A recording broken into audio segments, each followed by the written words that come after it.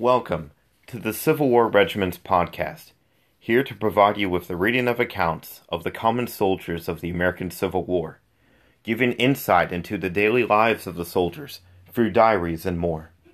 The primary source of these entries are from the outstanding Time Life series, Voices of the Civil War. Today's account is from Voices of the Civil War, Vicksburg, an entry by Sergeant Wilbur Crummer of the 45th Illinois Infantry.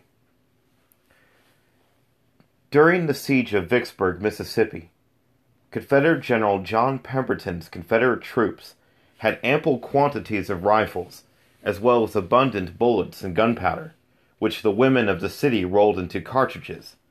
However, they soon began to run low on percussion caps during the 47-day siege.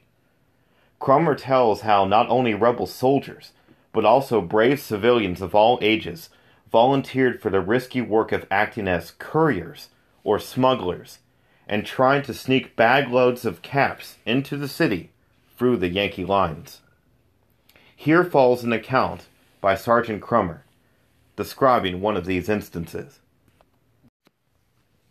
In front of the line of the 15th Illinois Regiment, near the picket line, was the low marshy sink of about an acre in size, covered by brush and dense canebrakes.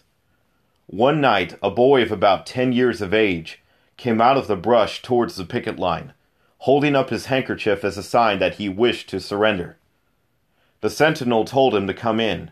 He did, and the little fellow told a pitiful story, that he had been in Vicksburg visiting his aunt who was sick, that his mother lived in Jackson, and he wanted to go home.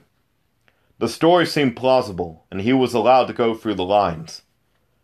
Not long after, one night, the pickets in that same locality heard a rustling in the bushes in the same swampy hole, and surmising that something was wrong, surrounded it, demanding the surrender of anyone there on pain of being shot at once.